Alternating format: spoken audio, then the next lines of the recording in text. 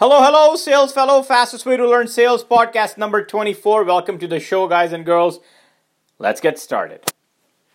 And like any other show, we're going to start with a quote, this time from Napoleon Hill once again. Napoleon Hill, an American self-help author, best known for his great book, Think and Grow Rich. And he once said, "Fears are nothing more than a state of mind." Fears are nothing more than a state of mind. Guys, we all have fears, and we will conquer some of them today. And I'm going to discuss today's topic, actually, is very interesting. It's 6 unusual, uncommon, and to some people weird things that successful salespeople practice. And the number 1 on the list is using a mirror, right? So you buy a mirror, you put it in your office, and you watch yourself when you make phone calls, right? This was actually, I asked a great salesperson I know. He's now vice president of sales at autotrader.ca. He wasn't at that position at that time when I asked him, but his presentations and his sales were outstanding. Randy Shepard, I should mention his name too.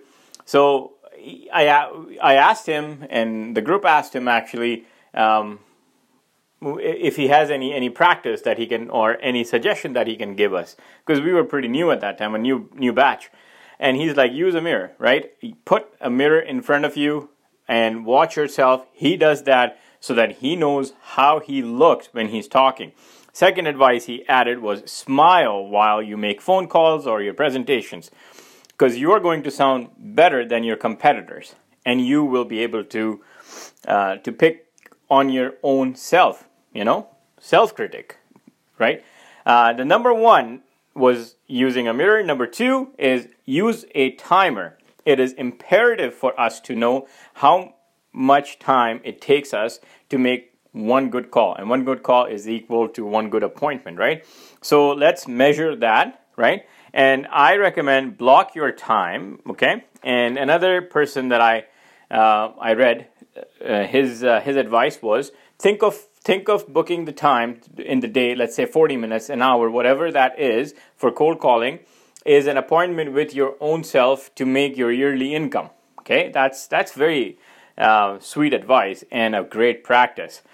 Which brings me to point number 3, which itself is practice.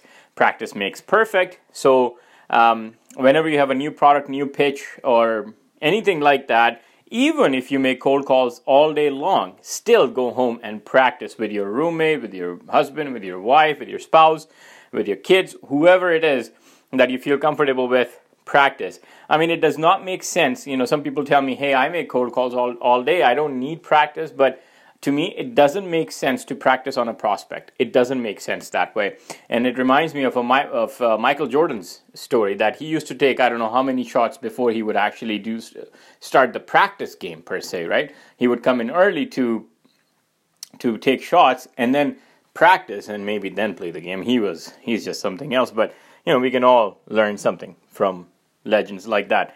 Number 4 on the list is keep a record of your call, or keep a record of your calls, by the way, sorry. And this is important because, again, you need to know, you need to measure yourself, right? Remember what Peter Drucker said, if you can't measure it, you can't manage it. And sales is pretty much self-management. So know your numbers, use your numbers, analyze them, make a ratio of the analyzation, and set goals and crush them. That's what you're going to do. The 3 key performance indicators or the key KPIs that I track are number of dials, number of completed calls, because not every dial is going to get completed, and number of appointments that I get. So these 3 things I dial, minutes and all that kind of stuff I don't, but remember, if it takes 2 to 3 minutes for you to make a good call, keep that, you just want to make sure that you stay within that limit and don't stretch it too long, okay?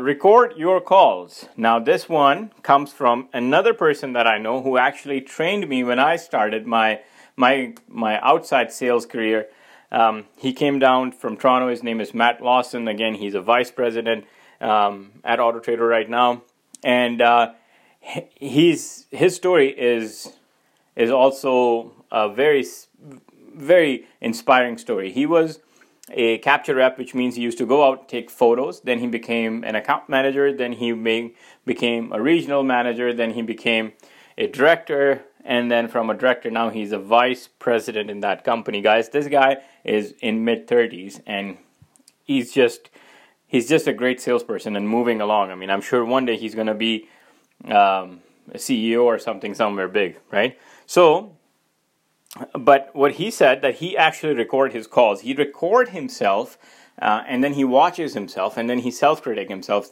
Randy used to do the mirror thing. This guy actually record himself and does that. He also recommended that if you can, and check your laws of your province or your state, and you can put the voice recorder on your phone when you go in your presentation or your meeting or your cold calling, whatever you're doing, you can record your calls and for your own purposes, listen to them again, right? And you can play to them. He also gave me an advice, which I did apply. He said, try this for a week, record everything, and listen to all of it 100%. Record and listen to all that recorded stuff 100%, okay? And ask yourself, how does what you say sound like, okay? And number 2, what response do you get when you ask something? The next week, he said, do 75% listen to the 75% of the recording. Third week, do 50% and 10% every single week after that, okay? And he guaranteed that this will increase 1/3. I will see 1/3 increase in my appointments, and I guess I honestly did. I'm coming to the last point now, number 6, which is stand up and talk. So when I make my sales calls, if I'm doing even my podcast, I'm standing and I'm making this call and I'm recording it, and I love this. That's why we have those stand-up desks in our offices now, right? Or that is available for us. Because, if it's, 3:30, 4 o'clock, 4:15, whatever that is, we're little exhausted, feeling tired. We're leaning on and bent over the desk, and you know what? This passes on the phone call. When we're making that phone call, it passes on to the prospect, and they can feel it. So make sure you are standing up, sounding great.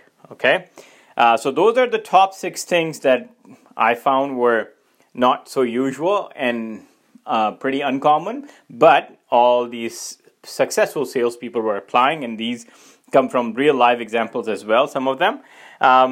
A couple things as a housekeeping items, I should add to this podcast is one salesperson told me that he does cold calling and make phone calls and appointments as he drives, and I think that's not a good idea, because the second piece, he did tell me that when most of the time he's just leaving voicemails, so he doesn't want to waste time, and he's making phone calls, but when he gets through, then he has to pull himself over aside somewhere.